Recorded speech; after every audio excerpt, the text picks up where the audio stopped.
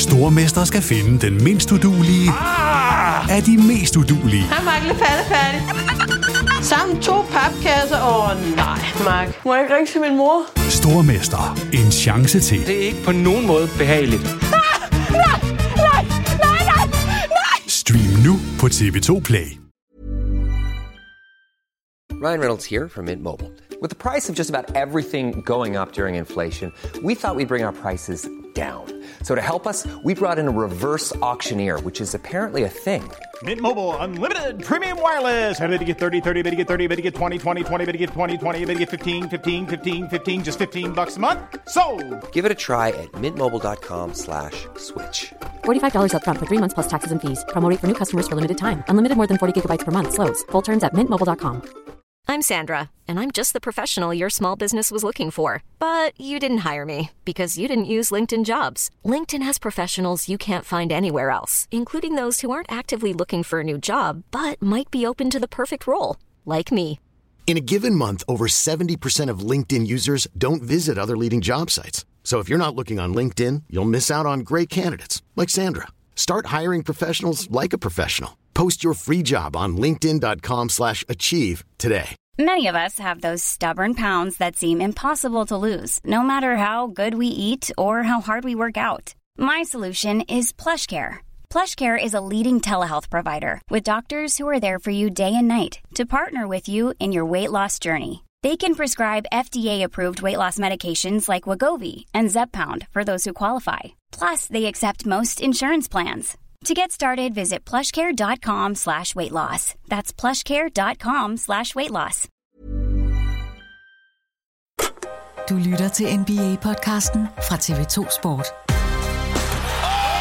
Ja, han gør det! Ja! Er du så færdigt godt blot? Endnu et skrald! Altså! Monsterdunk ind igennem midten. Sikke et spil! Vi har rundet 60 spillede kampe af NBA-sæsonen 18-19, og med cirka 6 uger tilbage af regular season vender vi i dag blikket mod toppen af NBA og på det interne styrkeforhold blandt ligaens bedst placerede. I dagens podcast ser vi nemlig nærmere på hierarkiet i øverste halvdel af verdens bedste basketballliga og sætter fokus på topholdenes styrker og svagheder. Årets anden måned går på held. Forårsvejret har faktisk allerede vist sig, og efter en veloverstået All-Star-pause i sidste uge er fokus i NBA nu igen rettet mod resultaterne på banen og den sidste jagt om en plads i slutspillet her til foråret. Endnu en gang velkommen til TV2 Sports NBA-podcast. Kalenderen siger torsdag den 28. februar 2019. Mit navn er Christoffer Vestrup, og i anledning af Luka Doncic's 20 års fødselsdag i dag, så kan jeg nu byde velkommen til El Matador, eller El Niño Maravilla. Peter Wang, velkommen til. Happy birthday to him. Nej, det er da fedt. 20 år gammel, så er man jo ikke teenager mere. Så nu er han jo en veteran. Nu er han jo en spiller, vi overhovedet ikke kan referere til som ung længere. Så velkommen i klubben. Luka, det er lovely. El Niño Maravilla, som han blev kaldt i Real Madrid. Vidunderbarnet, groft oversat. Eller? Prøv lige at sige det. El Niño. El Niño Maravilla. Det siger alt om, at jeg har brugt 3 år i gymnasiet på spansk. Jeg kan ikke engang sige Men 57 NBA-kampe på CV'et for Luka Doncic, så indtil videre snitter 20,9 point, 5,7 assists, 7,3 rebounds og et enkelt steal per kamp for Dallas Mavericks. Han har leveret 4 triple-doubles i den her sæson, og har dermed 4 af de 5 triple-doubles, der er blevet leveret af teenagers i hele NBA's historie. Og han har altså fødselsdag i dag, 20 år. Stort tillykke til Luka Doncic, og ja, Peter, bare kort, vi kan vel godt allerede kalde ham Rookie of the Year, kan vi ikke? Altså, det er svært ikke at gøre det, men det er lidt sjovt, at du starter med ham, fordi der har jeg lige et par kommentarer til det. For der er altså en spiller, der i den grad sådan er gået under radaren. Ikke kun under mit radar, men sådan i det hele taget. Der er ikke ret mange, der taler om Trae Young, fordi han spiller godt. Trae Young er jo en tosse, som man ikke gider beskæftige sig med, fordi han spiller for et hold, som fra sæsonstart har været uden for slutspilskategorien. Så derfor har man glemt dem. Atlanta Hawks er jo overset lige nu, og Trae Young har været tossegod, altså, og er kun blevet bedre, som sæsonen er skrevet frem. Og jeg synes, hvis man kigger på de seneste 13 kampe så vil du finde et mønster, som jeg håber da for Trae Young, at det er det her, vi kan forvente. 14 kampe. Prøv lige at høre de her statistikker. 23 point per kamp. 9 assists per kamp. 3,6 rebounds, nu skal vi være gode ved ham. Han skyder 83% på sine straffekast. Han skyder 43,3% på træerne. Afslutter med 7 træer per kamp, 45% fra gulvet. det her er en helt anden spiller, end vi så i starten af sæsonen, og han er jo nu ved at finde sig til rette. Han snitter godt nok også over 3 turnovers per kamp, men det er svært at holde det imod ham. Han spiller eddermame godt lige nu. Ikke fordi jeg synes, man på nogen måde skal tale om, at han er en Rookie of the Year-kandidat i forhold til 20-årige Luka Doncic. Men nej, man skal nævnes. Han skal nemlig nævnes, fordi han bliver jo altid, og vil altid blive sammenlignet med Luka Doncic. Og når vi så sammenligner nu, så er der begyndt faktisk at blive noget at sammenligne med. Altså her er der en spiller, som jeg troede var for klein til at få lov til at score over 20 point, men det har han altså gjort i de seneste 14 kampe, og har virkelig leveret, og det er jo sådan noget, i den seneste kamp 36 point og 8 assist, så har han en kamp med 30 og 10, så har han en 22 og 14 assist, altså det er store tal, og det har været konstant. Han har spillet 14 fantastiske kampe her, og det lover der i hvert fald godt for, både for fremtiden for Atlanta, men også for dem, der har taget den beslutning at sige, at vi vil hellere have Trae Young i stedet for Luka Doncic. Der ser det ud som om, at det måske kan vise sig at være en win-win, når vi ser, hvad de får draft picks. Så tillykke til Atlanta også, når vi nu hylder Luka Doncic fødselsdag. Og nu nævnte jeg, at Luka Doncic har 4 af de her 5 triple-doubles, der er blevet leveret af teenagers i NBA's historie. Her i nat var han faktisk også tæt på 26 point, 10 rebounds, 7 assists i Mavericks 110-101 sejr over Indiana Pacers. Ved du, Peter, hvem der har den sidste triple-double? Det er jo en af dine, i citationstegn, yndlingsspillere, der gjorde det her så sent som i sidste sæson. Altså en teenager, der lavede en triple-double. Ja. Det var Markelle Fultz. Det er rigtigt. 11. april 2018 mod Milwaukee Bucks, der leverede Markelle Fultz en triple-double. Ja, det er sidste spilledag for Philadelphia i sidste sæson. Jamen, tænk sig en gang. Også nævnes. Jamen, tænk sig en gang, hvis han aldrig kommer til at spille. Tænk nu, hvis han simpelthen bare aldrig kommer til at spille. Og så vil han stå i historiebøgerne som en teenager med en triple-double. Og så når folk kigger, jamen hvad lavede han så efterfølgende? Og var det hans knæ, der lige pludselig eksploderede, eller hvad? Nej, han fik en fantomsmerte i skulderen og i armen, og så stoppede han med at spille basket. Nej, det håber vi ikke vel. Vi tror også på, at han kommer til at spille, men lige nu der er det bare hele den der Markelle Fultz-historie. Når vi engang får oprullet, hvad der skete der, så den historie glæder jeg mig til. Men altså, Doncic og Fultz, de eneste teenagers, der har leveret triple-double, så det er ikke sikkert, at den rekord kan holde i ret mange sæsoner, fordi NBA har faktisk for nyligt indleveret et forslag til NBA's Player Association, altså spillernes forbund, kan vi godt kalde det, hvor ligaen selv foreslår at sænke den tilladte minimumsalder for at kunne blive draftet ind i ligaen fra 19 år til 18 år. Og det er jo en ændring, de umiddelbart vil forsøge at få indført til år 2022. Er det noget, du har stusset over, Peter? Hvad siger du til det forslag? Altså, man har jo tidligere i NBA godt måtte drafte spillere direkte ud af high school. Der er kommet spillere som Daryl Dawkins, Kevin Garnett, Kobe Bryant, LeBron James, Dwight Howard, bare lige for at nævne en god håndfuld. Men siden 2006, der har reglerne været sådan, at en spiller skulle være det, der kalder 1 year removed from high school graduation, og skulle som minimum være fyldt, eller skulle fylde 19 år i samme kalenderår, som det år, han skulle draftes i. For et par år siden, der havde vi den her lidt prekære sag med Thorne Maker, hvor han bestod jo egentlig, han graduated fra sin high school, men så blev han et ekstra år som det, amerikanerne kalder postgraduate, simpelthen for at han kunne opfylde NBA's krav om at være 1 year removed from high school graduation. Men har du stusset over det her forslag, som NBA selv kommer med til Player Association? Nej, jeg har ikke stusset over det. Jeg har bare set, det er nu et forslag, og jeg synes jo, det er godt. Altså, jeg er træt af, at man fra NCAA's side, og det er det jo også, det er jo et samarbejde mellem NBA og NCAA, at man gerne vil have, at de her spillere kommer i college, så man kan, både at NBA kan nå at vurdere dem bedre, og det bliver bedre spillere, inden de kommer ind i ligaen, men der er altså også noget økonomi i det, at det college basket lever jo ikke, medmindre du har en Zion Williamson, der løber rundt og tjener millioner milliarder til et hold. Så jeg synes, det er helt fair. Lad det her være det frie marked, fordi det er en økonomi, der driver det. Så hvis du er god nok, ja, det er fint. Og så dem, der vil tale imod det her, vil sige, jamen hvad så med alle dem, der prøver, og så lykkes det ikke for dem.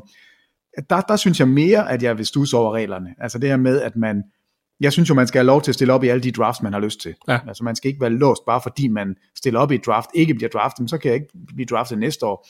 Det synes jeg er latterligt. Så lad Justin Bieber spille musik, når han er 12 år gammel, hvis han kan fylde stadion, ved du hvad, fred være med det. Det skal jeg ikke blande mig i, og det samme med en 17-årig. Hvis han er god nok til at spille NBA, så fred være med det. Jeg synes, det er en god måde, man nu gør det på, og jeg vil egentlig bare lukke det helt op. Hvorfor i alverden overhovedet have en aldersgrænse? 11-årige Torben Johansen Hvis han var 2,20 meter og vejede 140 kilo og kunne spille basket, hvorfor så ikke lade ham? Hvis vi nu som sådan nogle gamle mavesure beskyttere af NBA-ligaen skal se på det, og det er jo trods alt vores rolle her i livet, kan man sige. Altså selvfølgelig har vi de her helt unikke 18-årige spillere, som Zion Williamson, som LeBron James var, da han selv kom ind i NBA i 2003. Men der er vel også fare for, at sådan det kollektive niveau i ligaen bliver sænket, hvis der kommer for mange 18-årige. Vi sidder altid og roser de her spillere. Jamen, han er blevet så klog af at gå på college i 2, 3 og 4 år. Han har lært holdspil, han er blevet stærkere fysisk og sådan noget. Altså, det kommer vel også til at sænke niveauet i ligaen, hvis der kommer for mange teenagers ind. Jamen selvfølgelig gør det. Sagde den mavesure mand. Ja. Det skal jeg lige understrege. Nej, jamen du har jo ret, fordi det der vil ske er jo selvfølgelig, at vi vil få endnu flere spillere, som bliver draftet på potentiale og ikke på kunden. Og det er et eller andet sted en umulig opgave at sige, at vi vil kun have rigtig gode spillere, som allerede nu kan levere, men vi vil også samtidig have mulighed for at få de bedste spillere i ligaen, når det passer os, og vi vil samtidig have, at de skal tage en uddannelse, men de må ikke blive skadet, og de må heller ikke få penge for det, og de må gerne tage til Europa, men de må ikke tage til Europa. Altså, jeg ved ikke, hvordan man løser det, fordi det er rigtigt. Du har ret, der vil komme flere ind, som potentielt ikke kommer til at spille, og potentielt slet ikke udvikler sig, fordi man vil gå efter den her uslæbte diamant, det er jo den, vi alle sammen vil have fat i. Og der er kun én Luka Doncic på en generation. De hænger bare ikke på træerne, og der vil falde nogen igennem. Men jeg ved ikke, hvordan man ellers skal gøre det, for jeg synes jo, det er jeg synes jo, det er himmelråbende vanvid, at Zion Williamson løber rundt, og jeg ved ikke, hvor mange penge han er værd for Duke. Altså, jeg ved simpelthen ikke, hvor mange millioner dollars han får ind. Så der er jeg mod Charles Barkley, som siger, at han skal spille resten af sæsonen. Der er jeg med DeMarcus Cousins, som siger, ved du hvad, Zion, du skal ikke spille, fordi du bliver draftet som nummer 1 til sommer, hvorfor i alverden skulle du risikere noget som helst for Dukes skyld? Og det er jo for Dukes skyld, han skulle spille, fordi han har opnået det, han personligt kan, og så må Charles Barkley leve med, at vi må se Zion Williamson i NBA i stedet for. Altså, det er jo, der er jo en grund til, at folk skændes om det her, det er jo fordi, det ikke er så nemt at forholde sig til. Der er ikke nogen rigtig løsning på det her, men at udelukke en 18-årig, som er god nok til at spille NBA, fra at spille NBA, det synes jeg er fjollet, og det kan man så i det mindste få lov til nu. Og nu må vi se, hvad ligaen finder ud af. Det er som nævnt bare et forslag, der skal drøftes med Player Association her i de næste uger. Vi skal se nærmere på topholdene i dagens podcast, hvor Peter kommer med en lille power ranking over de bedste 8 hold i NBA, og kommer også med bud på styrker og svagheder hos NBA's elite-mandskaber. Men inden da, så lad os lige se nærmere på et par af ugens største historier. I sidste uge, der var Karl Anthony Towns fra Minnesota Timberwolves involveret i trafikuheld, hvor der ifølge ham selv blot var 5% chance for, at han overlevede. Det gjorde han heldigvis, uden nogen men overhovedet. Mega uhyggelig hændelse for 23-årig Karl Anthony Towns, der var på vej til New York og altså blev påkørt af en større køretøj. Jeg ved ikke, om det var en lastbil, men det var noget, der mindede om det. I et markant mindre vigtigt perspektiv, så betød det også, at Towns for første gang i karrieren missede en NBA-kamp. Inden Timberwolves sejr på udebane over New York i sidste uge, det var den kamp, han var på vej til, der havde Karl Anthony Towns spillet og startet i 303 NBA-kampe i træk. Det er den længste stige, man spiller til at starte sin NBA-karriere med siden 1970, hvor man begyndte at registrere sådan nogle lidt obskure ting i NBA. Peter, vi er naturligvis mega lettet over, at der ikke er sket noget med Karl Anthony Towns, der er tilbage på banen, leverede 34 point, 21 rebounds her i søndags over Sacramento. Han var også på banen i nat, hvor han også var i hopla. Det var kampen, som du refererede til tidligere med Trae Young. Timberwolves tabte til Atlanta 131-123. Towns leverede 37 point og 18 rebounds, mens Trae Young havde 36 point, 10 assists og 8 rebounds hedder det. Inden den her kamp havde jeg noteret mig, at jeg vil spørge dig om, har vi glemt Timberwolves i kampen om pladser til slutspillet? Altså lige nu er de en kamp fra Los Angeles Lakers, der vandt i nat, Timberwolves tabte, men der er naturligvis meget, meget mere fokus på Los Angeles Lakers på grund af markedet og på grund af LeBron James. Har vi helt glemt Timberwolves? Har vi afskrevet dem allerede? Jeg synes ikke, vi har snakket om dem nok her i podcasten. Vi har kun snakket om de dårlige ting, der var i starten af sæsonen, Jimmy Butler og Tom Thibodeau, der blev fyret selvfølgelig, men har vi glemt dem? Nej, de har glemt sig selv. Altså, det er jo det, der er problemet. Jamen, det er jo helt åndssvagt, det her hold. Det fra sæsonstart, og ja, det har været en turbulent sæson, men de har altså virkelig nogle gode spillere. Det er for ringe, at de ligger hernede og roder. Altså, og vi talte vist om det som det her gennemsnitlige hold i NBA. Så vinder de en, så taber de en. Så vinder de en, så taber de en. Du må ikke tabe til Atlanta. Du må ikke smide en kamp til Trae Young, bare fordi Trae Young han kan score 36 point. Det er ikke nok. Hvis du vil kæmpe for at komme ind for i slutspillet, og kæmpe for at blive talt om i positive vendinger i en podcast i Danmark, så skal du så skal du være lidt mere konstant, eller også skal du have et navn som LeBron James, som gør, at man er nødt til at tale om dig. Og det har Minnesota ikke lige nu, og jeg synes simpelthen, de er for slatne. De har en point differential på 0,1 point. Det vil sige, at de scorer 112,4 point, og så lader de 112,3 point gå imod sig. Deres sidste 10 kampe, de har vundet 4 og tabt 6. Og det er bare... altså, Og jeg har det sådan med Minnesota i øjeblikket. I var inden for i slutspillet sidste år. I har lavet et trade nu her. Altså jeg ved godt, det er synd for jer, Jimmy Butler, han ikke vil være der. Og I fik noget igen, som jeg synes er værdifuldt. Hvorfor kan I ikke bare tage et simpelt skridt fremad, og i det mindste blande jer ind i kampen? Men du har ret, de ligger jo nærmest oven i Sacramento og Lakers og Clippers. Altså det, så vi bør nævne dem, og alligevel bør vi ikke, før de giver os 3 kampe i streg, hvor de viser... De skal gøre sig fortjent til vores opmærksomhed, det du siger. Ja, det synes jeg. Et eller andet sted skal de... Ja, og måske er trafikuheld det, der skulle til for at vække Minnesota. I don't know, men altså, du skal ikke smide en kamp til Atlanta. Altså så simpelt er det. Derfor ligger de der, hvor de ligger, og derfor synes jeg ikke, de behøver at få mere taletid, før de mander sig lidt op. Og i den her sammenhæng, der er vi også nødt til at snakke om noget, der fylder rigtig meget i NBA, har fyldt meget. Hele sæsonen kommer til at fylde noget de næste 6 uger. Det er Los Angeles Lakers kamp på en god placering i den her sæson. Og det går også lidt op og ned, kan vi godt sige. De er 3 og 6 her i februar. Jeg har deres seneste resultater her, Peter. Lad os bare lige få dem med. Den 6. februar, der taber de med 42 point på udebane til Indiana Pacers. Så vinder de ud over Boston, taber ud mod Philadelphia, taber ud til Atlanta the Giant Killers. Så vinder de hjemme over Houston. Læg lige mærke til de her kampe, de vinder altså ud over Boston, hjemme over Houston. Så taber de til New Orleans, der var uden Anthony Davis i det første opgør, taber ud mod Memphis, og så her i nat, så vinder de hjemme over New Orleans, selvfølgelig når Anthony Davis er med. Det var på hjemmebane i Staples Center. Og nu er jeg ikke sådan en oddser-type, sådan en hazard-spiller, Peter. Men hvis jeg var, så vil jeg holde mig langt væk fra Los Angeles Lakers kampe. De eddermame svært at blive kloge på, synes jeg. Jamen, du skal holde dig fra og odds på et resultat. Det er du fuldstændig ret i.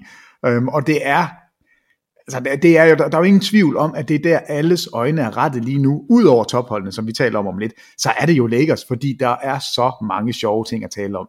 Altså sure LeBron har jo taget et nyt skridt. Han er jo blevet virkelig knavpot, og han har ikke noget at have det i, fordi han leverer altså ikke selv.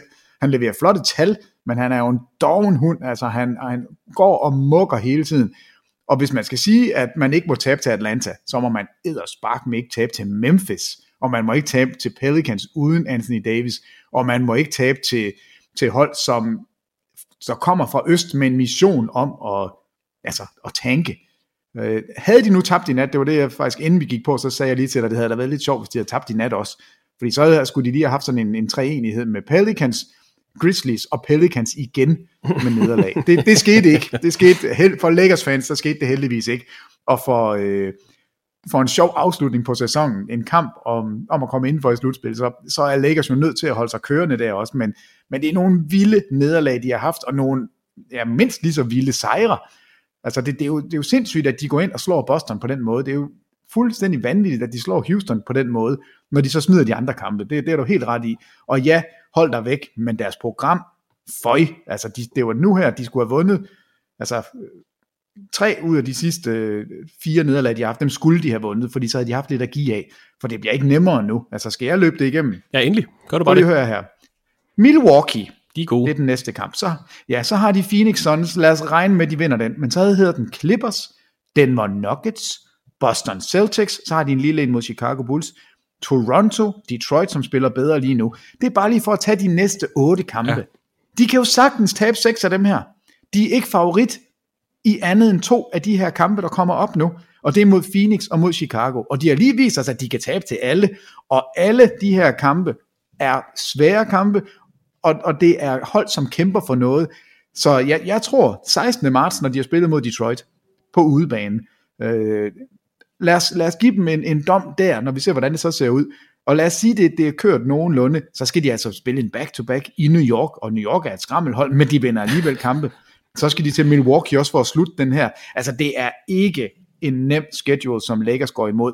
Og et sure LeBron, og hele holdet hænger med hovedet, og LeBron skælder ud, og puha, det er... Nej, ikke puha, juhu, det er eddermame sjovt, fordi det giver så mange ting at tale om.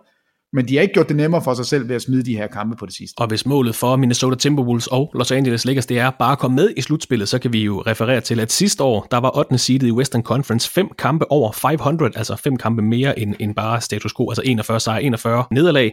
Og i 2 sæsoner forinden var det nok blot at ende 41-41 for at komme med i slutspillet i Western Conference. Så der er noget at måle efter. Altså sidste år 5 kampe over 500, og 2 år forinden var det nok bare at være på 500, altså lige mange sejre, lige mange nederlag. Men det bliver spændende at følge til det sidste, den her kamp om slutspilspladser, både i Eastern og Western Conference. Ja, nu lukker du jo op for det, fordi det er jo himmelråbende vanvid, at vi skal have en liga, hvor vi kan sidde og kigge på, at Charlotte Hornets, som er 28 og 33, og Detroit Pistons, som er 29 og 31, at de ligger inden for i slutspillet.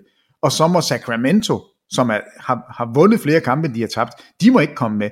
Og Lakers, som vi godt vil vi skælde dem ud, men altså de ligger også noget bedre end både Charlotte og Detroit. De må heller ikke komme med. Det er sgu da latterligt. Få nu ændret det her. Lad os nu lave det om, så vi får de 16 bedste hold i slutspillet. Jeg synes, den her sæson er et klart bevis på, at det er ikke rimeligt. Jeg synes, det er helt okay, at Brooklyn, hvis de kan fortsætte det spil, de har haft, de ligger over 500, altså 32-31. De har fortjent det. Men de to hold, der lige nu sidder på de yderste mandater i øst, hvorfor i alverden skal vi se på dem spille, i stedet for Sacramento og Lakers? Det synes jeg ikke giver nogen mening. En anden nyhed fra NBA's vestlige halvdel, hvis vi lige bliver derovre, det er, at James Hardens stime med 30-pointskampe er forbi. 32 kampe i træk med minimum 30 point blev det til. Den næst længste streak i NBA's historie. Rekorden er på 65 kampe sat af Will Chamberlain tilbage i starten af 1960'erne. Og den skulle stoppe på et tidspunkt, den her stime. Det kan der vist ikke være nogen tvivl om. Men at det så sker et opgør mod Atlanta Hawks, The Giant Killers fra Atlanta, hvor Harden han gik 0 for 10 bag træerne og ender på 28 point. Det er bare sådan lidt pussy krølle på den historie. Harden han var også i aktion i nat, scorede 30 point, han har startet en ny stime nu, men var 1 for 11 bag træerne. Det vil altså sige, at han er 1 for 22 bag træerne i de sidste 2 kampe, og 3 for 31 i de seneste 3. Man kan ikke tage noget fra ham, han snitter over 36 point per kamp, han ligger i MVP, afstemning og alt muligt, men de sidste 3 kampe har ikke været... Nå, har de ikke vundet 2 af de 3? Jo. Og det er jo det, der er vanvittigt, fordi jeg studser jo også over de her skudprocenter, har også siddet og skrevet dem op her. Nu kom du så med dem, før jeg kunne komme med dem. Men det, der er vildt, det er jo, at et hold, der er så genereret omkring James Harden, kan vinde kampe, hvor han går 0 for 10, 1 for 11 bag 3-pointslinjen. Så det her hold er et farligt hold, men når vi kommer til at tale om topholdene i Western Conference, så er det jo også til at se, hvor er det så problemerne kan indtræffe. Altså, kan man forestille sig, at James Harden over et helt slutspil kan blive ved med at holde det der vanvittige niveau, han har haft? Eller får han sådan en slump på 3 kampe i streg, hvor han ikke kan ramme mere end 3 træer på over 30 forsøg? Det er i hvert fald en akilleshæl, og en af de ting, som man selv har taget frem, hvorfor hans streak ikke længere er der, og hvorfor det var nødvendigt, at han lavede det, han gjorde. Altså, han har jo båret holdet frem til slutspilsplads. Det må vi jo give ham. Men kan han holde det her niveau? Skal han holde det her niveau for, at de er relevante overhovedet? Det er virkelig et mærkeligt hold. Så det er flot, at de har vundet 2 af de her 3, der han har skudt sig ringe. Det siger meget om den moderne tilgang til NBA. Nu har vi holdt øje med den her stime, 32 kampe, og den er lige pludselig sådan væk, og så begynder man sådan at se lidt ned på James Harden, fordi han kun scorer 28 point i en kamp, og så scorer 30 point i kampen efter. Ikke? Altså, det er sådan lidt småligt, og det er mig selv, jeg snakker om her, så det er ikke for mig. Hvordan kan du score 28 point, og alligevel være 0 for 10 på træerne? Altså, det er jo vildt, ikke? Altså, han er så dygtig til at score point, altså kommer på straffekastlinjen, er jo andet end en 3-pointsskytte. Så det er også derfor, vi har en af de, jamen, jeg tror nok, det er den 7. højeste gennemsnitsscorer per kamp i NBA's historie. Ja. Og alle dem, der er over ham, det er Chamberlain, og så er det lille Jordan, han er lige med. Altså, det er jo vanvittigt, hvem det er, han sammenlignes med lige nu, sådan historisk set. Og så har han alligevel et par slumps, hvor han kun scorer 28 med 10 brændte træer. Det er vildt. En anden nyhed, vi lige kan fornævne her med 6 uger tilbage i sæsonens grundspil, det er, at vi har fået skilt det første for fra bukkene. Phoenix Suns kan ikke længere nå at komme med i slutspillet. De har 20 kampe tilbage, og er 21 kampe fra 8. pladsen i Western Conference. Og det er jo en sorgens dag, Peter. Jeg ved, du har håbet på det sidste på Phoenix Suns. Men de er altså det første hold, vi definitivt kan sige, de kommer ikke med i slutspillet. Vi har kunnet se det i lang tid, men nu er det definitivt, de kommer ikke med. Det er officielt, de er eliminated. Men de nåede altså også lige, de er jo på en winning streak nu, Christoffer Vestrup. De har vundet en kamp jo. Det er jo helt vildt, efter at have tabt 17 i træk. Så jeg synes, det er lidt trist. Vi har jo et par streaks, som er ens. Altså New York nåede at smide 17 kampe i streg, og Phoenix har smidt 17 kampe i streg. Og de to ligger lige nu. Der skal gå meget galt, hvis ikke de to kommer i bunden, altså blandt de 3 hold i bunden. Lige nu er der en jeg ved ikke, hvorfor Chicago, de er gået 5-5 de seneste 10 kampe, og har faktisk taget et skridt, et voldsomt skridt væk fra bunden, altså ligger kun 4. sidst. Så jeg tror, at det lander på Cleveland, New York og Phoenix, som de 3 dårligste hold, og altså dem, der bedst chance for at komme indenfor i slutspillet. Og det er altså i top-draften. Det omvendte slutspil. Det omvendte slutspil, ja. Og det er altså ikke fordi, vi skal sidde og gøre nar af Phoenix Suns. Vi holder begge så meget af vi holder meget af klubben, og vi håber på det bedste for dem, og det skal nok blive sjovt i fremtiden. Det er vildt nok at blive, eliminated from playoff 6 uger før slutspil, eller grundspillet slutter. Ja, men altså, der er 2 hold, der har nogle gode med gode statistikker her. Altså Phoenix, de har trods alt vundet 7 kampe på hjemmebane, og kun vundet 5 på udebane. Der har vi altså New York Knicks. Jeg synes, det er fantastisk. De har vundet 6 kampe på hjemmebane, de har vundet 7 på udebane. Hold kæft, hvor de ringe. Og så Chicago, det er et mærkeligt hold, fordi de har vundet 7 hjemme og vundet 10 på udebane. Så der er altså 2 hold, som har en bedre udebane-record end hjemmebane-record, og det er selvfølgelig et par dårlige hold, vi taler om. Men Cleveland har fået Kevin Love tilbage, så måske de eksploderer frem nu. Nej, det tror jeg ikke, de gør.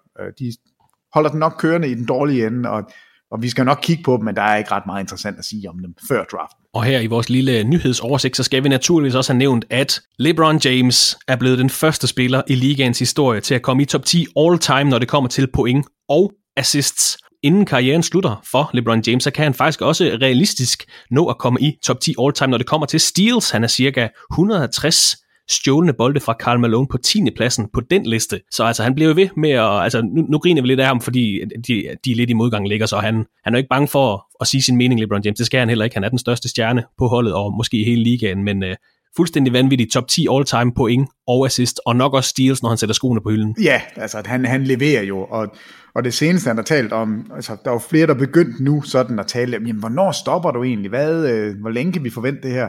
Og der er han jo virkelig aggressiv i sin udmelding. Ikke fordi han bliver sur, men fordi han siger, at altså, han mener selv, at hans krop kan spille på det her niveau, i hvert fald i 4 sæsoner endnu.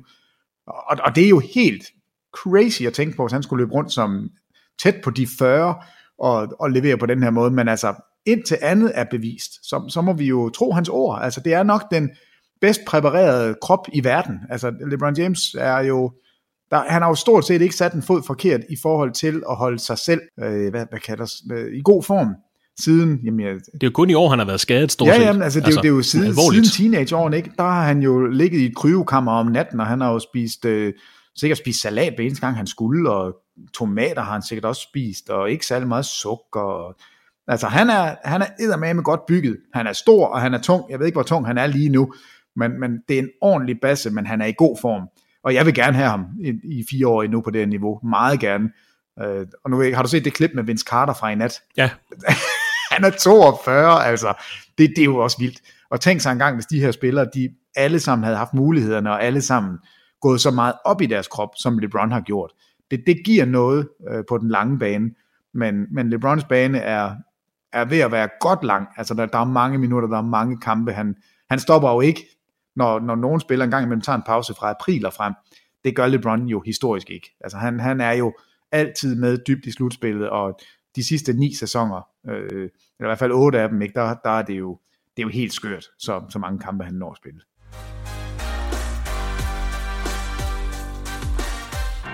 Fra et par af de store nyheder fra den seneste uge retter vi nu fokus mod NBA's tophold. Jeg har bedt Peter Wang forberede en lille power ranking over de bedste 8 hold, som han altså vurderer til at være de stærkeste efter de her cirka 60 kampe af NBA-grundspillet 18-19. Er det ikke rigtigt, Peter, at det er vigtigt, at vi lige får præmissen for din power ranking på plads? Har du rangeret holdene efter, de seneste resultater? Er det favoritværdighed til mesterskabet? Hvad er præmissen for din power ranking? Jamen, min præmis er, hvis nu jeg skulle... altså den her med, hvis man skal spille mod et hold fra en anden planet, der kommer ned, og vi spiller om jordens fortsatte liv. Hvilket hold vil jeg så sende afsted? Den klassiske præmis. Den klassiske præmis. Hvilket hold synes jeg er bedst? Altså, hvilket hold er simpelthen bedst? Hvem repræsenterer verden i kampen? Så det er også en eller anden form favoritværdighed til mesterskabet? Ja, det kan man også godt kalde det. De lyder bare ikke så sexet. Det er sjovere, hvis vi skal kæmpe for hele verdens fortsatte liv. Det er klodens kamp, vi er oppe i. Okay. Så derfor kan man jo godt sige, jamen det hold, der er bedst, det er jo det hold, som har den bedste record lige nu. Og der har jeg så valgt at sige, ikke i min power ranking, fordi det synes jeg ikke er visende for, i hvert fald ikke, hvordan jeg forestiller mig, det her det kommer til at gå, og hvordan det skal gå. Altså Milwaukee er ikke det bedste hold i NBA, hvis du spørger mig. For en god ordens skyld, inden Peter lige får lov, så kan jeg lige læse topstillingen op, som vi sidder her torsdag den 28. februar. I Eastern Conference, der har vi Milwaukee Bucks på førstepladsen. 47 sejre, 14 nederlag.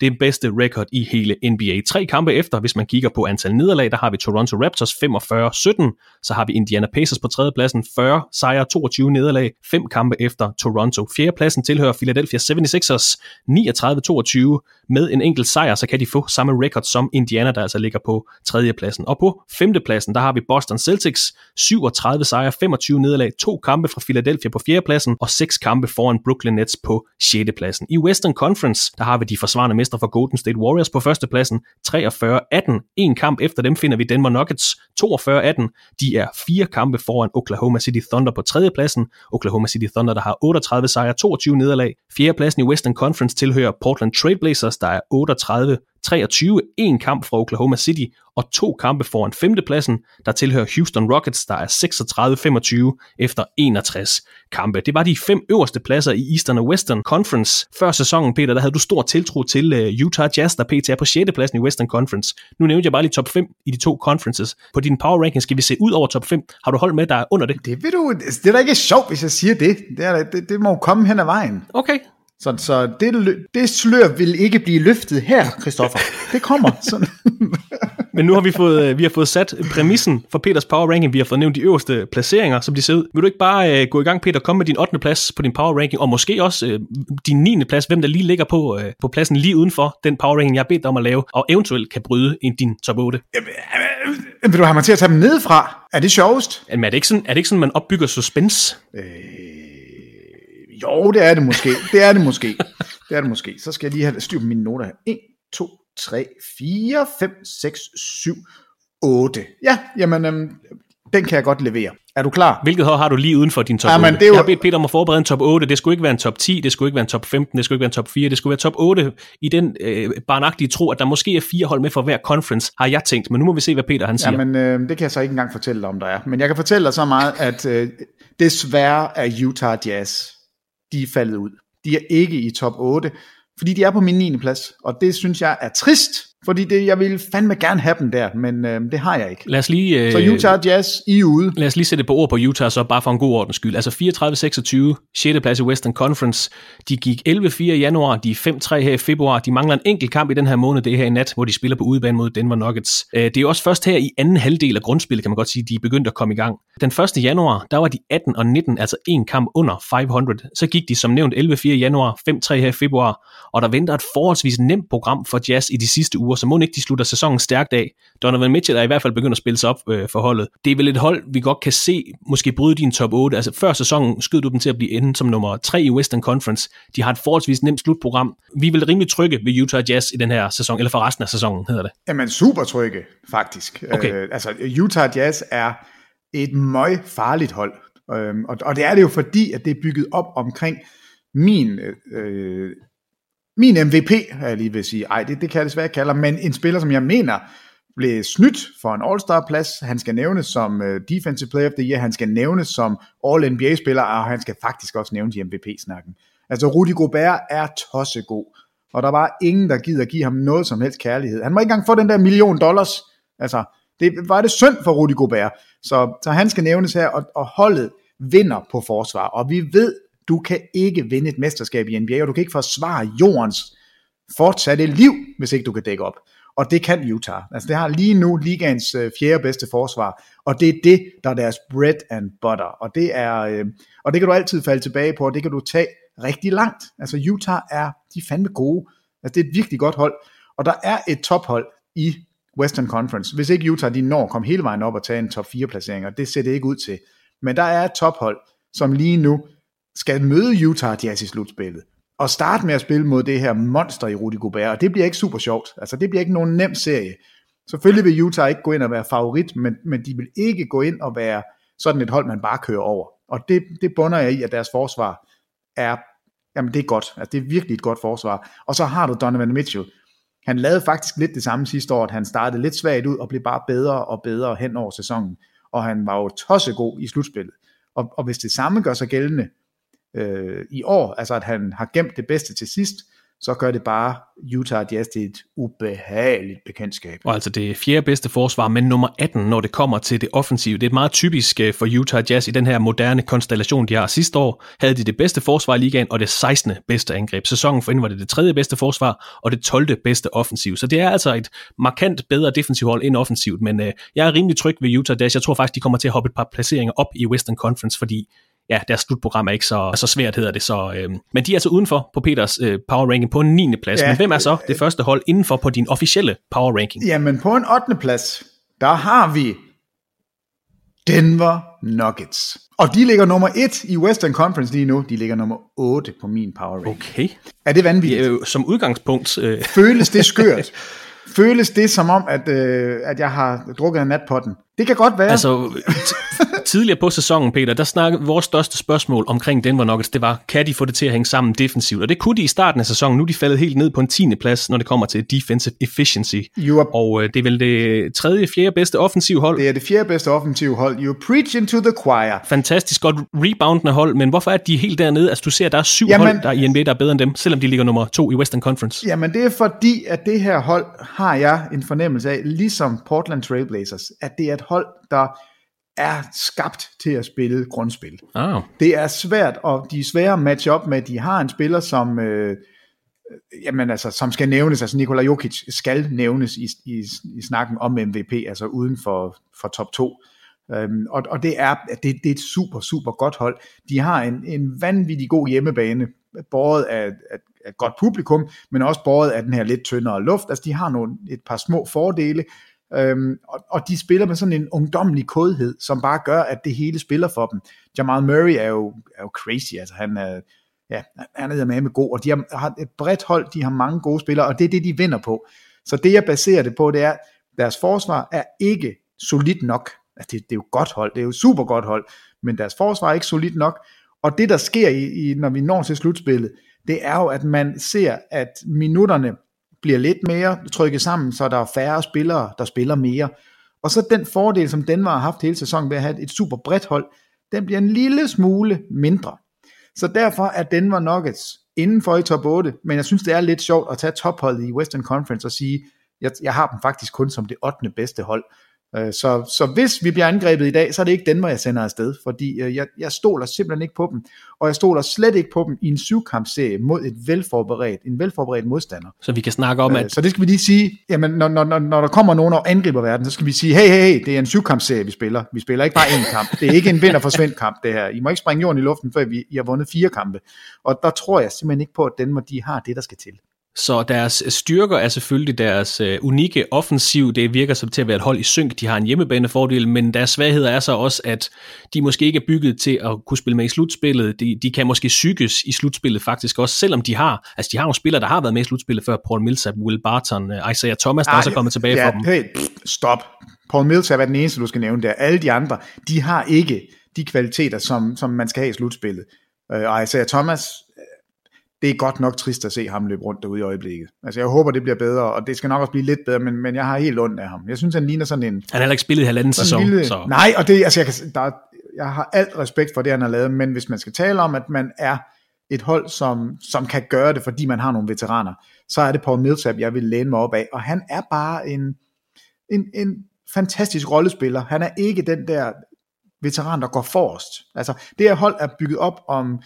I min bog, så er det Jamal Murray og Jokic. Det er de 2 stjerner, det er de 2, som man gerne vil give bolden. Det er dem, der skal gøre det hele, og dem er jeg ikke tryg ved i slutspillet endnu. Det her hold er mere et hold, som jeg vil se, hvis vi laver en power ranking, hvordan tror vi det ser ud om 3 år, så vil Denver være et af de hold, jeg tænker, wow, de kan godt være helt i toppen. Altså de er ikke klar til det endnu. Altså man er nødt til at få de der hook i slutspillet. Historisk set, så skal man have nogle tæsk. Altså selv Jordan skulle have bank. Rigtig mange bank, før han fandt ud af, hvordan man vandt. Og det samme, tror jeg, gør sig gældende for det her Denver-hold. Lad os bare hoppe videre på din power ranking, Peter. Din 7. og 6. plads, hvordan ser de ud? Jamen, der er jeg meget i tvivl. Men lige nu, på 7. pladsen, der er det Philadelphia 76ers. Ja. De ligger på en 7. plads, og grunden til, at de ikke ligger højere, det er lidt det samme, at jeg ikke er sikker på, at de har det, der skal til i slutspillet. Fordi de har en fantastisk starting lineup, og de kan Modsat Denver, så kan de faktisk få rigtig meget fordel af, at det er slutspil, og at starterne skal spille rigtig mange minutter.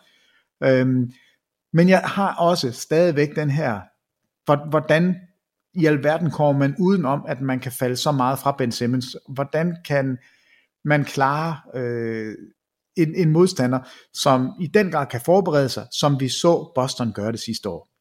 Altså den serie, den sidder bare så dybt i mig, at jeg tænker, for fanden, altså, er de problemer blevet løst? Er de gode nok nu med Jimmy Butler? Er de gode nok med Tobias Harris? Er det, der skulle til?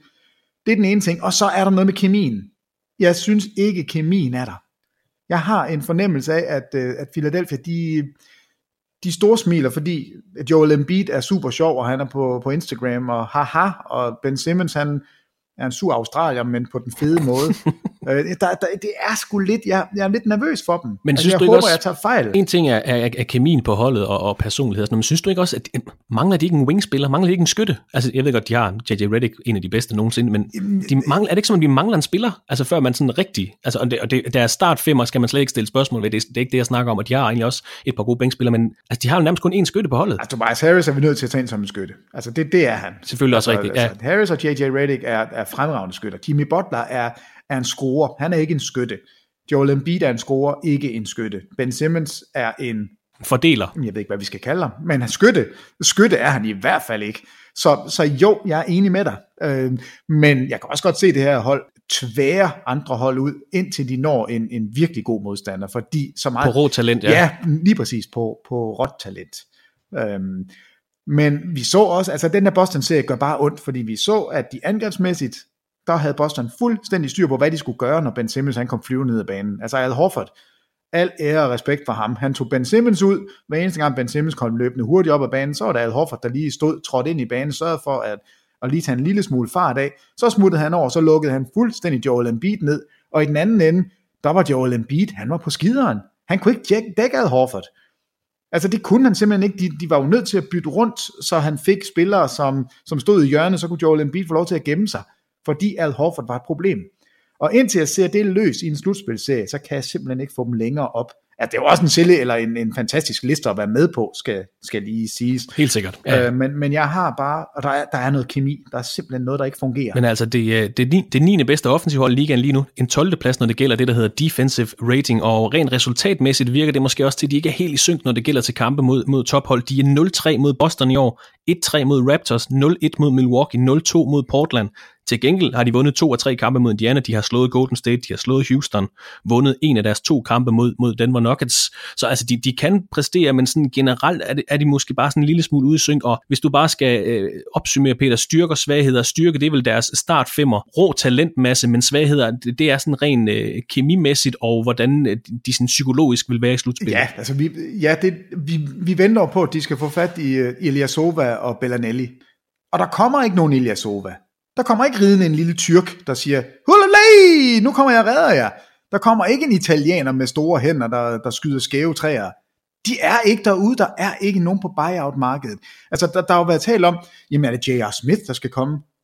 Altså, og hvis vi er ude i det, så er det jo fordi, vi er lidt desperate, ikke? Så, og det er derfor, jeg har været så ærgerlig over det her Markelle Fultz trade, at man ikke fik noget andet tilbage for det, fordi der fik man endnu en wingspiller, som ikke kan skyde. Altså det synes jeg er et problem. Jonathan Simmons er ikke en skytte. En god bænkspiller at sætte ind bevares, men ikke det, der gør, at man kommer op på noget, der ligner en topplacering på vores power ranking, når vi skal forsvare jorden. Så god er han ikke.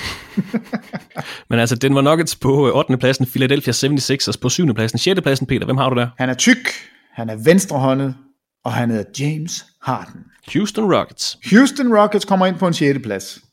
Og det er jeg faktisk imponeret over. Havde du spurgt mig for... Du er imponeret over din egen liste, det er godt. For en måned siden, der var jeg lige ved at sige, at de kommer ikke engang i slutspillet, fordi hold nu op, det ser jo helt forfærdeligt ud. Men det er også det hold, som har mest potentiale. Altså, de kommer ind på en 6. plads, men fordi James Harden er den spiller, han er, han kan jo score 50 point i snit over en 7-kampsserie. Han kan jo ramme 12 træer per kamp i en 7-kampsserie, fordi han har et skud, som ingen kan dække op lige nu. Altså, du skal springe 1,5 sekund, før James Harden har bestemt sig for at lave en step-back træer, så kan du blokere det. Og så ser det godt ud, men det er altså 1 gang ud af 1 milliard, det lykkes. Så hvis James Harden er på, så kan han vinde kampe alene.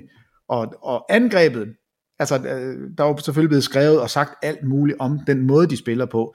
Er det røvsygt, eller er det rigtig flot? Faktum er bare, at det er det næstbedste angreb i NBA, og det er båret af James Harden, og det er båret af hans drible spil 1 mod 1, igen og igen. Så det er en styrke, fordi det virker, men det er også en svaghed, hvis han ikke er på sit A-game. Og det er bare svært at forestille sig, at han kan være det gennem et helt slutspil. Der vil det være hårdt. Og var slutspillet, havde det været som i gamle dage, hvor man havde 5-kampsserier, så havde de været skrøbelige, fordi så kunne man ikke leve med at tabe de 2 første, fordi han ikke lige var godt spillende. Jeg håber, at Chris Paul han kan bevare noget der. Han har faktisk leveret i nogle af de sidste kampe, men jeg stoler ikke på Chris Paul heller, fordi vi har set ham gå ud i slutspillet år efter år, så bliver han småskadet, når det tæller allermest. Men det er nok til en 6. plads, men det er ikke nok til at komme højere op lige nu. Næstbedste offensiv hold, som Peter nævnte, kun overgået af Golden State Warriors. De er helt nede som nummer 25, når det kommer til det defensive, så altså det er ikke et close down. Det team kan vi godt kalde dem. Det er faktisk også det dårligst reboundende hold blandt topholdene i NBA. De er helt nede som nummer 27 i ligaen. Her skal vi også sige, at Rockets er blandt eliten, når det kommer til skudprocenter, så der er måske heller ikke så mange rebounds at hente for Houston Rockets, men der hænger de altså også lidt i bremsen. Har tilført Terrence Jones her i løbet af ugen. Han spillede ikke i NBA sidste sæson, har tidligere vist sig som en stabil rotationsspiller i NBA, lad os bare kalde ham det. Men styrker og svagheder, Houston Rockets, vi har lidt været inde på det, altså den store svaghed, det må være forsvar, og styrken, det er vel, at de har et system, eller et offensivt system i hvert fald, omkring James Harden, som er en af de bedste spillere i ligaen. Men det er vel også, som du selv siger, det er jo også en svaghed, når den ikke virker, plus at de har markant sværere. Jamen det er jo det. Altså det er jo, du rammer det jo fuldstændig, fordi sidste år, de gjorde jo ikke noget anderledes, end de gør i år. Det er fuldstændig den samme spilopbygning. Men sidste år, der havde de bare et hold, som var bundet sammen af anderledes spillere, som gjorde, at holdet sidste år var det 7. bedste forsvar. Altså ligaens 7. bedste forsvar, samtidig med, at du havde det her vanvittige angreb, som sidste år faktisk var det bedste angreb i NBA.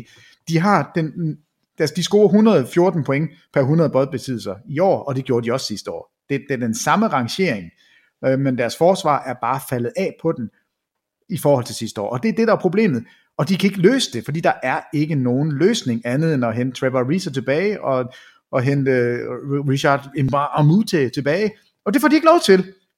Der er ikke de spillere derude, som de skal bruge, og dem, de har prøvet at erstatte dem med, er bare ikke lige så dygtige. Så deres forsvar kommer ikke til at være lige så potent, som det var sidste år. Og deres angreb, ja, det er super godt, men det kommer ikke til at være helt nok, og det er i hvert fald ikke nok til at komme op på andet end top 6. Hvad så med 5. pladsen på din power ranking, Peter? Hvem har du der? Lille sure Russell Westbrook. Oklahoma City Thunder, de er på min 5. plads. Okay. Vi kan jo sagtens tale om styrkerne.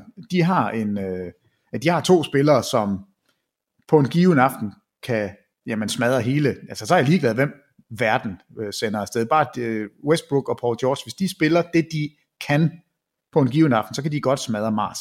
Helt alene. Paul George har i år career best i point, rebounds, assists og steals per kamp. Og så har vi Russell Westbrook, der er anden violin i år, der så snitter en triple-double for 3. sæsontræk. De er fuldstændig vanvittige. Westbrook det er jo noget, vi selvfølgelig, ligesom alle andre, har diskuteret igen og igen. Han er super ineffektiv. Altså, han kan jo ikke ramme. Han skyder, og han fatter ikke, at han ikke er en god skytte. Men han producerer stadigvæk, og han lægger så vanvittigt meget pres på dem, han spiller imod. Så de har bestemt et våben, som kan være nærmest umuligt at overkomme. Det er næsten umuligt at forestille sig, at man kan slå Thunder, hvis Westbrook og Paul George spiller godt på den samme aften.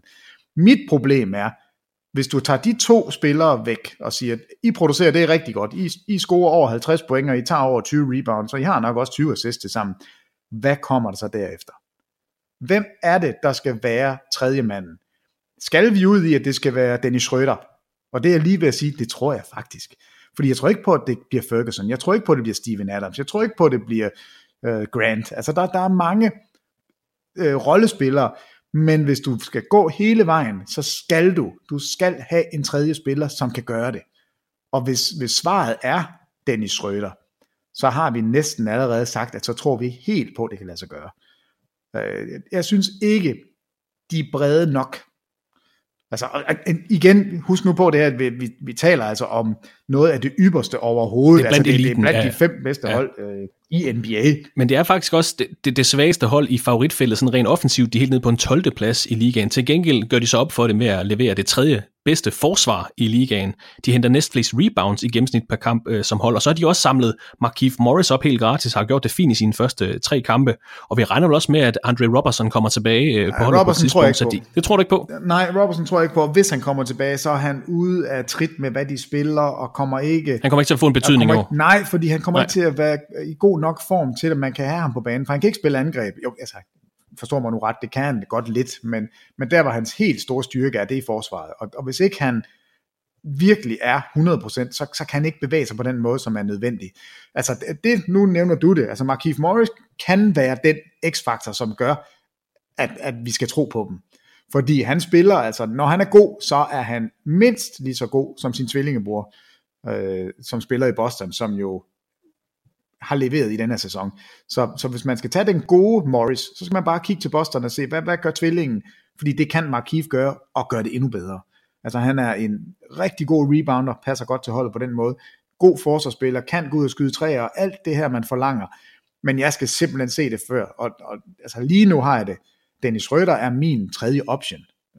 Det er den bedste spiller, jeg kan give bolden. Så det er en af de klare svagheder hos Oklahoma City? Ja, det synes jeg, det er. Altså det er okay. Der, jeg kan se, de kan komme til kort. Men det er jo også det, der et eller andet sted er deres styrke. Det er, at de har 2 spillere, som, jamen, hvem har ellers et tandem, som er bedre? Altså, hvem kan sige, vi har 2 spillere, så, jamen, du kan sige Steph Curry og Kevin Durant. Ja, men altså, dem vil jeg godt. Westbrook og Paul George mod Steph Curry og Kevin Durant, det er ikke bare sådan ja, det er jo ikke en walkover. Altså den vinder Durant og Curry ikke bare lige sådan. Og specielt Steph Curry har haft voldsomme problemer med Westbrook. Altså Westbrook lægger pres på alle, men det er som om han lægger lige lidt mere pres, når han har Curry på den anden side. Og jeg ved godt, at jamen, så er det Klay Thompson, der dækker ham. Ja, men der bliver byttet på screeninger og alt det her. Så de 2 spillere alene, når du har de 2, så har du en chance. Altså jeg giver dem en chance mod alle hold. Og i Western Conference er det eneste hold, jeg giver en chance imod Warriors, fordi man har Westbrook og Paul George. Jeg tror ikke på, at de kan vinde en 7-kampserie imod dem, men jeg vil i det mindste give dem en chance. Jeg kan ikke sige det om andre hold overhovedet i vest. Men altså deres styrker, deres super tandem, Russell Westbrook og Paul George, der spiller rigtig godt, måske ikke så effektivt fra Westbrooks side, men de spiller godt alligevel. Og så har de den her, altså med Steven Adams og Markieff Morris, så har de også sådan en no-nonsense attitude. Altså de har et par bruisers på holdet. Ja, altså det er jo lige præcis det. Du får ikke lov til at løbe om hjørner med Thunder, og du skal ikke skubbe til nogen, fordi så står Adams der, og så får du en flad. Altså det er jo et fedt hold. Men i den her sammenhæng, så mangler de simpelthen en lille smule talent. En lille smule. Lå de i Eastern Conference, altså så havde vi endnu et hold, vi skulle forholde os til, som kunne gå hele vejen. Altså men det gør de ikke. De ligger i vest, og lige nu ligger de nummer 5 på min liste. Men jeg tror, vi skal til Eastern Conference her på din 4., 3. og måske også 2. plads, Peter. Hvem har du? Jamen, du har fuldstændig ret. Fordi på min 4. plads, og det gør ondt, men Boston Celtics. Jeg har været nødt til at rykke jer ned. Jeg er nødt til at spørge dig her, Peter. Altså, hvis vi nu havde en 7-kampserie mellem Boston Celtics og Oklahoma City Thunder, vil du så ikke gå med Oklahoma City? Nej, det tror jeg ikke, jeg vil. Altså, det vil jeg jo ikke, når jeg har dem rangeret på den her måde. Nej. Du har tænkt over det, så er det godt. Ja, du kan tro, jeg har tænkt over det, fordi Boston det virker som om, at de mangler at finde den der samhørighed, og den tror jeg på, de kan finde, når det virkelig gælder. Jeg tror på, at det her hold, når vi når til slutspillet, så vil vi ikke have så meget mukken. Vi vil ikke have så meget støj omkring dem. Der vil ikke være så meget, Kyrie er sur, Kyrie vil ikke spille, Kyrie vil spille. Så tror jeg, at det her hold, fordi de netop har været der før, de har prøvet det her før, de ved godt, hvordan det er at tabe i slutspillet, og de ved også godt, hvordan det er at vinde i slutspillet. Og det er et bredt hold, og de kan gøre noget forsvarsmæssigt, som er altså virkelig, virkelig godt. Og Russell Westbrook og Paul George vil få det svært mod Boston, og så er det er svært at se, hvornår kommer den 3. spiller ind, som kan ødelægge Bostons forsvar. Så det vil være en super, super spændende serie. Jeg sidder ikke her og er totalt ovenpå og siger, jamen den tager Celtics. Altså sådan har jeg det overhovedet ikke, men de 2 er ligeværdige modstandere, og jeg kunne godt se Boston vinde, jeg kunne også godt se Thunder snuppe den. Så byt du bare rundt på en 4. og en 5. plads, så passer det nok. Men altså, Boston Celtics på 10. pladsen i offensive efficiency, på 5. pladsen i defensive, ligger i den gode ende af ligaen, når det kommer til turnovers, altså et meget disciplineret mandskab, kan man sige. Og det så ud til, at de havde fundet noget her i december og januar, hvor de gik 9-5 og så 11-4. Men her i februar er de gået 5-5, altså 5 sejre, 5 nederlag. De har tabt de seneste 4 kampe i træk, dog til Milwaukee og Toronto, skal vi nævne, og så i nat her til Portland. Og Brad Stevens er også selv opmærksom på det. Han siger, at han er skuffet over sig selv. Kyrie Irving er som altid sådan lidt kryptisk, og der er bare rigtig meget støj omkring det her Celtics-hold i den her sæson. Det var vel ikke det, vi havde regnet med, og du er selv lidt inde på det. Der er jo ikke en krystalklar identitet på holdet. Hvis ansvar skal man pege på, eller hvem skal man, ikke fordi vi skal finde syndebuk, det er ikke jo, det, men er det Brad Stevens, der ikke har gjort sit arbejde? Nej, det er nærmest blasfemi at sige i NBA. Gud, det er da ham, den lille fis. Det er da Kyrie Irving, den lille skiderik. Det er det da. Se mig, jeg har lavet en film. Se mig, jeg kan løbe rundt i Hollywood. Se mig. Jeg vil gerne være. Nej, jeg vil ikke være. Jeg vil gerne være. Ej, de unge, de er dumme. Ej, de unge, de er søde. Nej, jeg ringer til LeBron. Nej, jeg ringer ikke til LeBron. Hold nu op. Det er Kyrie Irving. Det er ham, der er problemet. Og så må man tage Kyrie Irving for det, han er. Måske den bedste spiller at give bolden, når der er 10 sekunder tilbage af en kamp 7. Måske den bedste. Måske bedre end Steph Curry og Durant og LeBron og Paul George og Westbrook og dem alle sammen. Måske er det Kyrie Irving, der netop kan det her. Og det er ham, der kommer til at vinde kampe for dig, når det virkelig gælder. Men hold nu op noget ballade, der er omkring ham. Kunne han ikke bare stikke pipen ind, når sæsonen gik i gang? Sige, jorden er flad, og det må I gerne citere mig for, og nu sluger jeg pipen. Og jeg siger ingenting, før slutspillet er færdigt. Og 1. juli, jeg vil gerne blive i Boston, eller nej, jeg vil ikke være i Boston. Jeg vil ønske, at Kyrie Irving gjorde det. Fordi det har været alt for meget omkring, hvad synes Kyrie Irving, og jeg ringer til LeBron, for nu kan jeg forstå, hvad det er med de unge spillere. Hold dog kæft, det er sgu da ikke rigtigt. Det er da dig, der er problemet. Kyrie Irving er en gudsbenådet basketballspiller. Fuldstændig vanvittig god angrebsspiller. Og en spiller, der kan vinde for dig i slutspillet. Men hold nu op, du får noget ballade med. Altså, Bill Simmons, som jo kører sine egne podcasts, har jo selv sagt, at han vil være den første, der henter Kyrie Irving og kører ham til lufthavnen, fordi han vil gerne slippe af med ham, og han elsker Celtics mere end jeg gør. Altså, jeg kan godt lide Celtics, jeg er ikke forelsket i dem på samme måde. Og når man har det sådan med en spiller, som er så dygtig, som Kyrie Irving er, så er det jo fordi, der er noget omkring ham, som irriterer. Og det irriterer også mig, fordi det er ikke nødvendigt, det burde ikke være der. Han har alt, hvad han skal gøre. Altså, han har vundet mesterskaber, han har scoret det største skud, måske i NBA's historie. Altså, det er jo helt vildt. Og en game-winning 3 i kamp 7 på udebane. Altså, hvor stort kan det blive? Men alt balladen, jeg vil sige, jeg peger fingre, og jeg peger kun et sted hen, så du må gerne pege med mig. Jeg synes, en gang imellem må man gerne gøre det. Og lige i det her tilfælde, så får han altså en stor fed pegefinger. Måske er os begge to. Fordi jeg mener, det er ham, der er problemet. Bare kort styrker, svagheder hos Boston Celtics. Styrker er vel, de har prøvet slutspillet før. Ja, de er brede, altså, de har masser af talent. De er brede, det er et kontinuerligt hold, som jo bare har taget for lang tid om at blive genopbygget. Altså Kyrie Irving var ikke med sidste år, men han er der nu. Gordon Hayward er tilbage, men ikke på det niveau, men han bliver bedre. Brad Stevens ved, hvad han gør, og så alle de andre spillere har været der før i slutspilssammenhæng. Og alt det støj, som er omkring dem lige nu, kan jeg godt forstå. Jeg kan godt forstå, det er der. Jeg kan godt forstå, at de unge synes, det er svært ikke at vide, om de starter eller ikke starter. Jaylen Brown starter til at begynde med, så bliver han sat på bænken. Rozier skal han finde et andet sted at spille. Alle de her ting, selvfølgelig fylder det. Men når de kommer til slutspillet, så tror jeg, at alt forsvinder i forhold til støj. Så tror jeg, at det bliver et strømlignende hold, ankeret af en Brad Stevens, der har prøvet det her før, og kender præcis de her styrker. Og så har du den bedste spiller i NBA, som ingen taler om, i Al Horford. Og han er bare så solid, og du bygger alt op forsvarsmæssigt omkring ham. Så dem tror jeg simpelthen på. Det er, jeg kan stadigvæk se dem vinde Eastern Conference. Så det, ja, jeg har stadigvæk troen på dem. Peter, du har et lidt stramt program i dag, så vi skal bare videre i dagens tekst. Kan du ikke bare komme med din 3., 2. og 1. plads på din power ranking, og så tager vi bare holdene? Toronto Raptors. På 3. pladsen. Altså på 3. pladsen Toronto. På 2. pladsen Milwaukee Bucks, og på 1. pladsen i en kategori for sig selv, faktisk med 2 linjer på mit stykke papir over alle de andre hold. Golden State Warriors. Ja, jeg synes ikke, vi skal snakke så meget om Golden State Warriors her i dag. Vi kommer til at dedikere lidt mere tid til dem, til de forsvarende mestre i en senere podcast. Det er det bedste offensive hold, helt ned som nummer 16, rent forsvarsmæssigt. Draymond Green er småskadet. Vi har fået DeMarcus Cousins i gang for dem. Jeg synes ikke, vi skal snakke så meget om Golden State Warriors på nær til sidst, Peter. Men de to Eastern Conference hold, Milwaukee og Toronto, hvad er interessant ved dem, og hvorfor vil du sætte dem op mod rumvæsener, hvis de kommer på besøg? Det er fordi, det kan være, at rumvæsenerne, de har glemt, at der er en trepointslinje. I hvert fald med Milwaukee. Jeg er nødt til at honorere det, Milwaukee har gjort. Altså ligaens bedste hold i forhold til, hvor mange kampe de har vundet. Jeg troede, det var en fluk. Jeg troede ikke, de kunne holde det her kørende, men det kan de. De kommer til at starte på hjemmebane. De vinder Eastern Conference. De er 18-2 i deres seneste 20 kampe. Undskyld, jeg afbryder, Peter. Jamen, det behøver du ikke at undskylde for, fordi det er fuldstændig rigtigt. De 3 kampe foran Toronto, jeg tror, de vinder den her Eastern Conference, og det giver dem lige præcis den fordel, de skal have. De har ligaens bedste hjemmebane, 25-5 på hjemmebane. Det her hold er så bredt og har så mange gode ting kørende for sig. De kan vinde med forsvar, de kan vinde med angreb, og så har de en Antetokounmpo, som jamen bare vokser for øjnene af os. Altså lige nu er han, altså James Harden, jeg forstår ikke, at alle de har kastet sig over ham som MVP. For mig at se, er der ved at komme et hul. Giannis Antetokounmpo er ligaens MVP. Bedste mand på bedste hold, bedste forsvar, bedste alting. Milwaukee Bucks er for real. Altså det, de laver, er vanvittigt.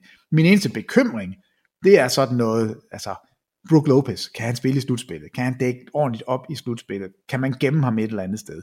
Kan man tage spillet væk, ligesom man gør med Philadelphia? Kan man tage Antetokounmpo ud? Det kan man ikke på samme måde. Han er meget mere aggressiv, kommer meget nemmere til ringen, og har jo nogle ting, som gør, at jeg tror meget mere på dem lige nu, end jeg har gjort tidligere. Derfor er Milwaukee min nummer 1 i Eastern Conference over Toronto Raptors. Og altså det tredje bedste offensive hold i den her sæson, de leverer stadig det bedste forsvar, og har hentet Nikola Mirotic, har gjort det rigtig fint i sine 3 kampe, 8 point, 17 point og 13 point, scorede 21 point i nat i sin 4. kamp, så var det så i sejren over Sacramento Kings. De er gået 10-1 her i februar. Hvis vi skal pege på nogle svagheder på det her hold, Peter, kunne det være sådan noget med, stoler du på Chris Middleton og Eric Bledsoe i slutspillet for eksempel? Altså Bledsoe gik jo i selvdestruktion sidste år. Middleton gjorde det rigtig fint. Hans statistikker steg faktisk i slutspillet. Det er vel det store spørgsmål hos dem. Det er sådan, hvis Giannis har en off-night, hvem er så klar til at steppe op? I nat var det Eric Bledsoe, der gjorde det rigtig fint. Det er slet ikke det. Men det er vel det der med, hvem er den anden stjerne? Ja, og det er fuldstændig rigtigt. Og springet mellem nummer 1 og nummer 2 er det største blandt alle topholdene. Altså, der er så langt fra Antetokounmpo ned til Middleton, Bledsoe, Lopez, Brogdon. Jeg ved ikke, hvem vi skal tage af alle de her på næste trin. Altså, Middleton er ikke en klassisk all-star i min bog. Jeg ved godt, han spillede i all-star-kampen i år, og han hører der også til, men han er ikke sådan en, man tænker, det er en all-star, det der. Wow. Man tænker, Antetokounmpo, det er out of this world god. Og dernede under, så er der bare så mange at tage af. Og jeg tror, fordi niveauet på de næstbedste spillere er så, det er trods alt så højt, og så er der så mange af dem, at det udgør en bedre anden banan, end mange andre kan. Anden og tredje og fjerde og femte banan. Så man lægger dem sammen, så får du en større klasse i Milwaukee.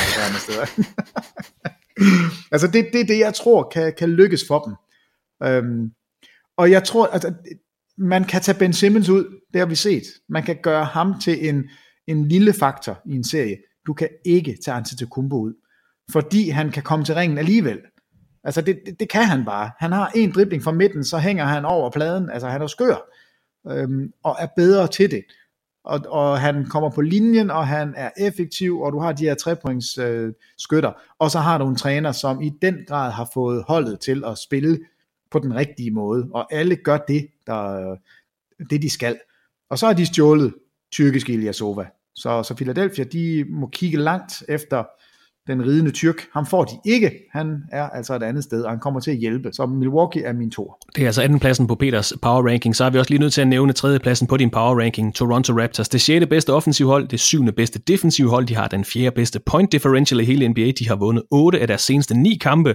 Virker bare som et meget solidt hold, når de er motiveret. Det var de ikke her i søndags på TV2 Sport, hvor de tabte til Orlando Magic. Det var en meget underlig kamp. Til gengæld så tævede de Boston Celtics i tirsdags med 23 point. Deres styrker må jo være Kawhi Leonard selvfølgelig, der har taget turen til finalerne før. Et enormt bredt hold i kampen mod Boston, der spillede de Marc Gasol, Jeremy Lin og Anunoby fra bænken, plus at Fred VanVleet stadigvæk er ude med skade, så ham kan de altså også få i spil til slutspillet. Ja, styrker og svagheder, jeg har jo nærmest nævnt dem her. Ja, men de kan jo spille med et konstant pres. Der kommer ikke et tidspunkt, hvor Toronto stiller et hold på banen, hvor man er i tvivl, og hvor man er bange for, om de kan producere.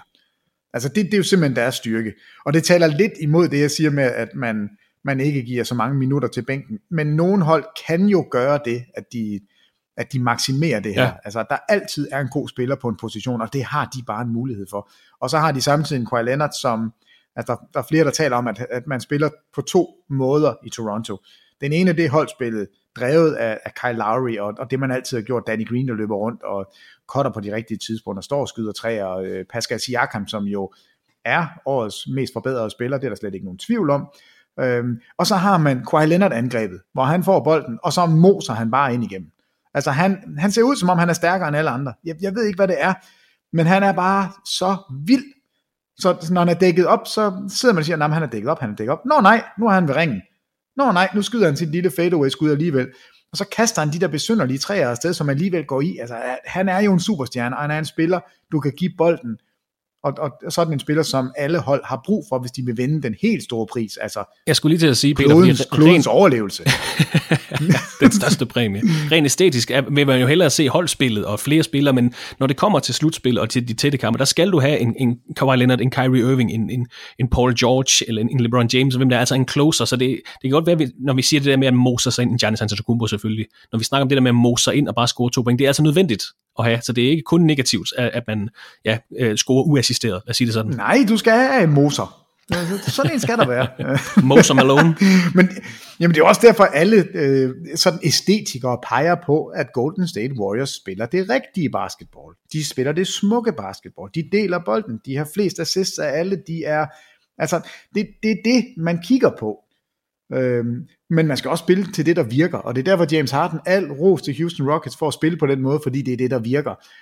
Problemet for alle andre, og nu er vi nødt til at lige sætte et lille ord på Warriors, det er jo, de spiller på den rigtige måde, de gør alt det rigtige, og de er klare favoritter, fordi de har mere talent, og efter de har fået Cousins tilbage, og han ser jo altså bare bedre og bedre ud, som tiden går, og jo, læg mærke til, hvor han bliver også mere og mere sur, det er det, der er fedt, han er ved at blive den gamle sure Cousins, men nu kan de jo gøre det, som vi altid har sagt, at de har en lille akilleshæl, de smider for mange bolde væk, og de kan ikke spille stort.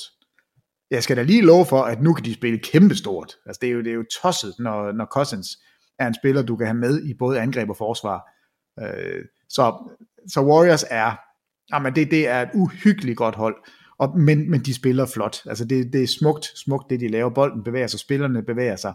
Alt ser virkelig, virkelig flot ud, og jeg synes ikke, det er blevet et grimmere spil, efter Cousins er kommet med. Jeg synes kun, det har givet den en ekstra dimension, som de aldrig har haft. De har aldrig haft en post-up-spiller, man kunne stole på. Det har de nu. Og hvis du stiller 4 skytter, hvor 3 af dem er de bedste i NBA's historie, i Klay Thompson, Steph Curry og Kevin Durant, og så lad os sige, hvem skal fjerdemanden være? Iguodala, jeg ved ikke, hvorfor han kan ramme træer, når det er slutspil. Jeg synes ikke, jeg stoler aldrig på hans skud, men lad os bare sige, de spiller kun med 4. De spiller kun med 4 mand. Så har du Cousins inde med bolden tæt på ringen, tæt på feltet, og så har du de her skytter, som godt gider bevæge sig. Det er ikke de sure trepointsskytter. Det er faktisk trepointsskytter, der gider bevæge sig. Altså, hvad skal man gøre? Hvordan skal du dække det op?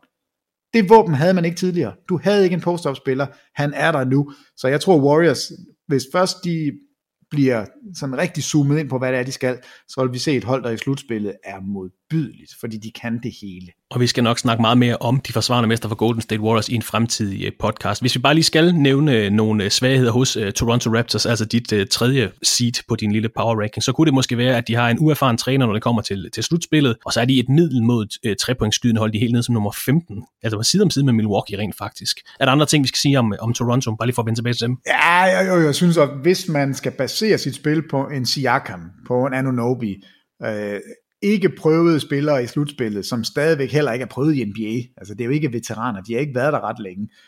Hvis man skal basere rigtig meget på dem, så kan det være et problem. Men altså de har Kyle Lowry, de har Kawhi Leonard, de har Marc Gasol, de har Serge Ibaka. Så det er ikke fordi de mangler veteraner, men hvis vi skal nitpikke, så kan det være der. Altså Siakam har betydet så meget for dem i år i grundspillet. Kan han også gøre det her i slutspillet, eller bliver det for stort for ham? Det må vi jo vente og se. Men lad os sige, det gør, så har de altså et par stykker, de kan falde tilbage på. Men altså Peter Wangs power ranking over de 8 bedste hold, han havde Utah Jazz lige udenfor på 9. pladsen, 8. pladsen Denver Nuggets, 7. pladsen Philadelphia 76ers, 6. pladsen Houston Rockets, 5. pladsen Oklahoma City Thunder, 4. pladsen Boston Celtics, 3. pladsen Toronto Raptors, 2. pladsen Milwaukee Bucks og 1. pladsen Golden State Warriors. Den kan nemt nå at ændre sig i de næste uger frem mod grundspillets sidste spillerunde onsdag den 10. april, men vi skal selvfølgelig nok holde øje med den og måske justere den, som vi kommer til dig på den dato. Dermed, der nåede vi igennem programmet for dagens podcast. Har du mere, du gerne vil af med? Jeg har jeg havde jo lovet dig en lille trivia, fordi jeg selv studsede over den i dag. Der er nu 29 hold i NBA, som har en lille reklame på brystet. Og grunden til, at den kom op, det er jo fordi, at der er ikke planer om, at den der reklame, det har vi jo talt meget om, kommer der flere, bliver de større. Der er ikke planer om, at man skal udvide. Man har stadigvæk kun én reklame, og den har samme størrelse, 2,5 inch gange 2,5 inch. Så hvad er det? Er det en 8 cm? 8 gange 8 cirka. Yeah. Ja, noget i den stil. Der er et hold, som ikke har en reklame. Hvem er det? Det er en halv liter fadøl, Kristoffer Vestrup, hvis du kan svare på det inden for 30 sekunder. Nej, 20. Altså er det et NBA-hold, der ikke har, det eneste hold, der ikke har en trøje? Der er et hold, som ikke har en reklame på trøjen. 7, 6, 5. Det må være 3, Oklahoma City Thunder. What? Det er rigtigt! Men jeg kunne ikke lige forestille mig deres trøje med, jeg synes ikke, jeg har set, jeg så lige deres kamp her den anden dag. Har du bare Er det? Det er sgu dem. Hold kæft, hvor er du god. Jeg skylder dig en halv liter fadøl. Det er eddermame sej, Kristoffer. Det er lige præcis. Ej, det var lidt et skud for hoften. Men, jamen, det er sgu godt skud, fordi du har 30 hold at vælge imellem. Thunder har ikke noget patch på deres uniform lige nu. Så måske er det dem, vi skal sende afsted. Jeg sad sådan, Charlotte, men de har altså, men alle andre har jo selvfølgelig, når du siger har en computer, Jan, hvis du lige har nået at køre igennem 30 hold. Charlotte har den, og Miami har den, og så har vi Harley Davidson i Milwaukee. Milwaukee, ja. Ja. Nej, det er rigtigt. Så vidt jeg er orienteret og har researchet på, så er det Thunder, der er det eneste hold i NBA, som ikke har en aftale. Det er en god lille quiz. Og de penge, de får ind, 5 millioner, op til $20 million, og det er jo et tal, der kommer til at stige nu her.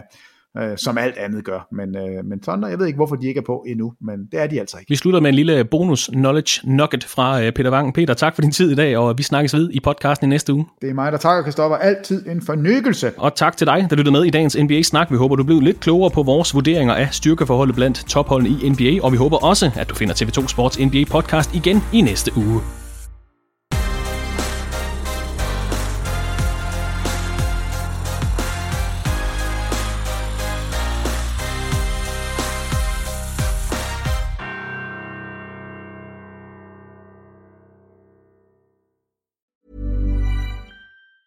Planning for your next trip? Elevate your travel style with Quince. Quince has all the jet-setting essentials you'll want for your next getaway, like European linen, premium luggage options, buttery soft Italian leather bags, and so much more. And it's all priced at 50 to 80% less than similar brands. Plus, Quince only works with factories that use safe and ethical manufacturing practices. Pack your bags with high-quality essentials you'll be wearing for vacations to come with Quince. Go to quince.com/trip for free shipping and 365-day returns. Hi, I'm Daniel, founder of Pretty Litter. Did you know cats tend to hide symptoms of sickness and pain? I learned this the hard way after losing my cat, Gingy. So I created Pretty Litter, a health monitoring litter that helps detect early signs of illness by changing colors, saving you money and potentially your cat's life.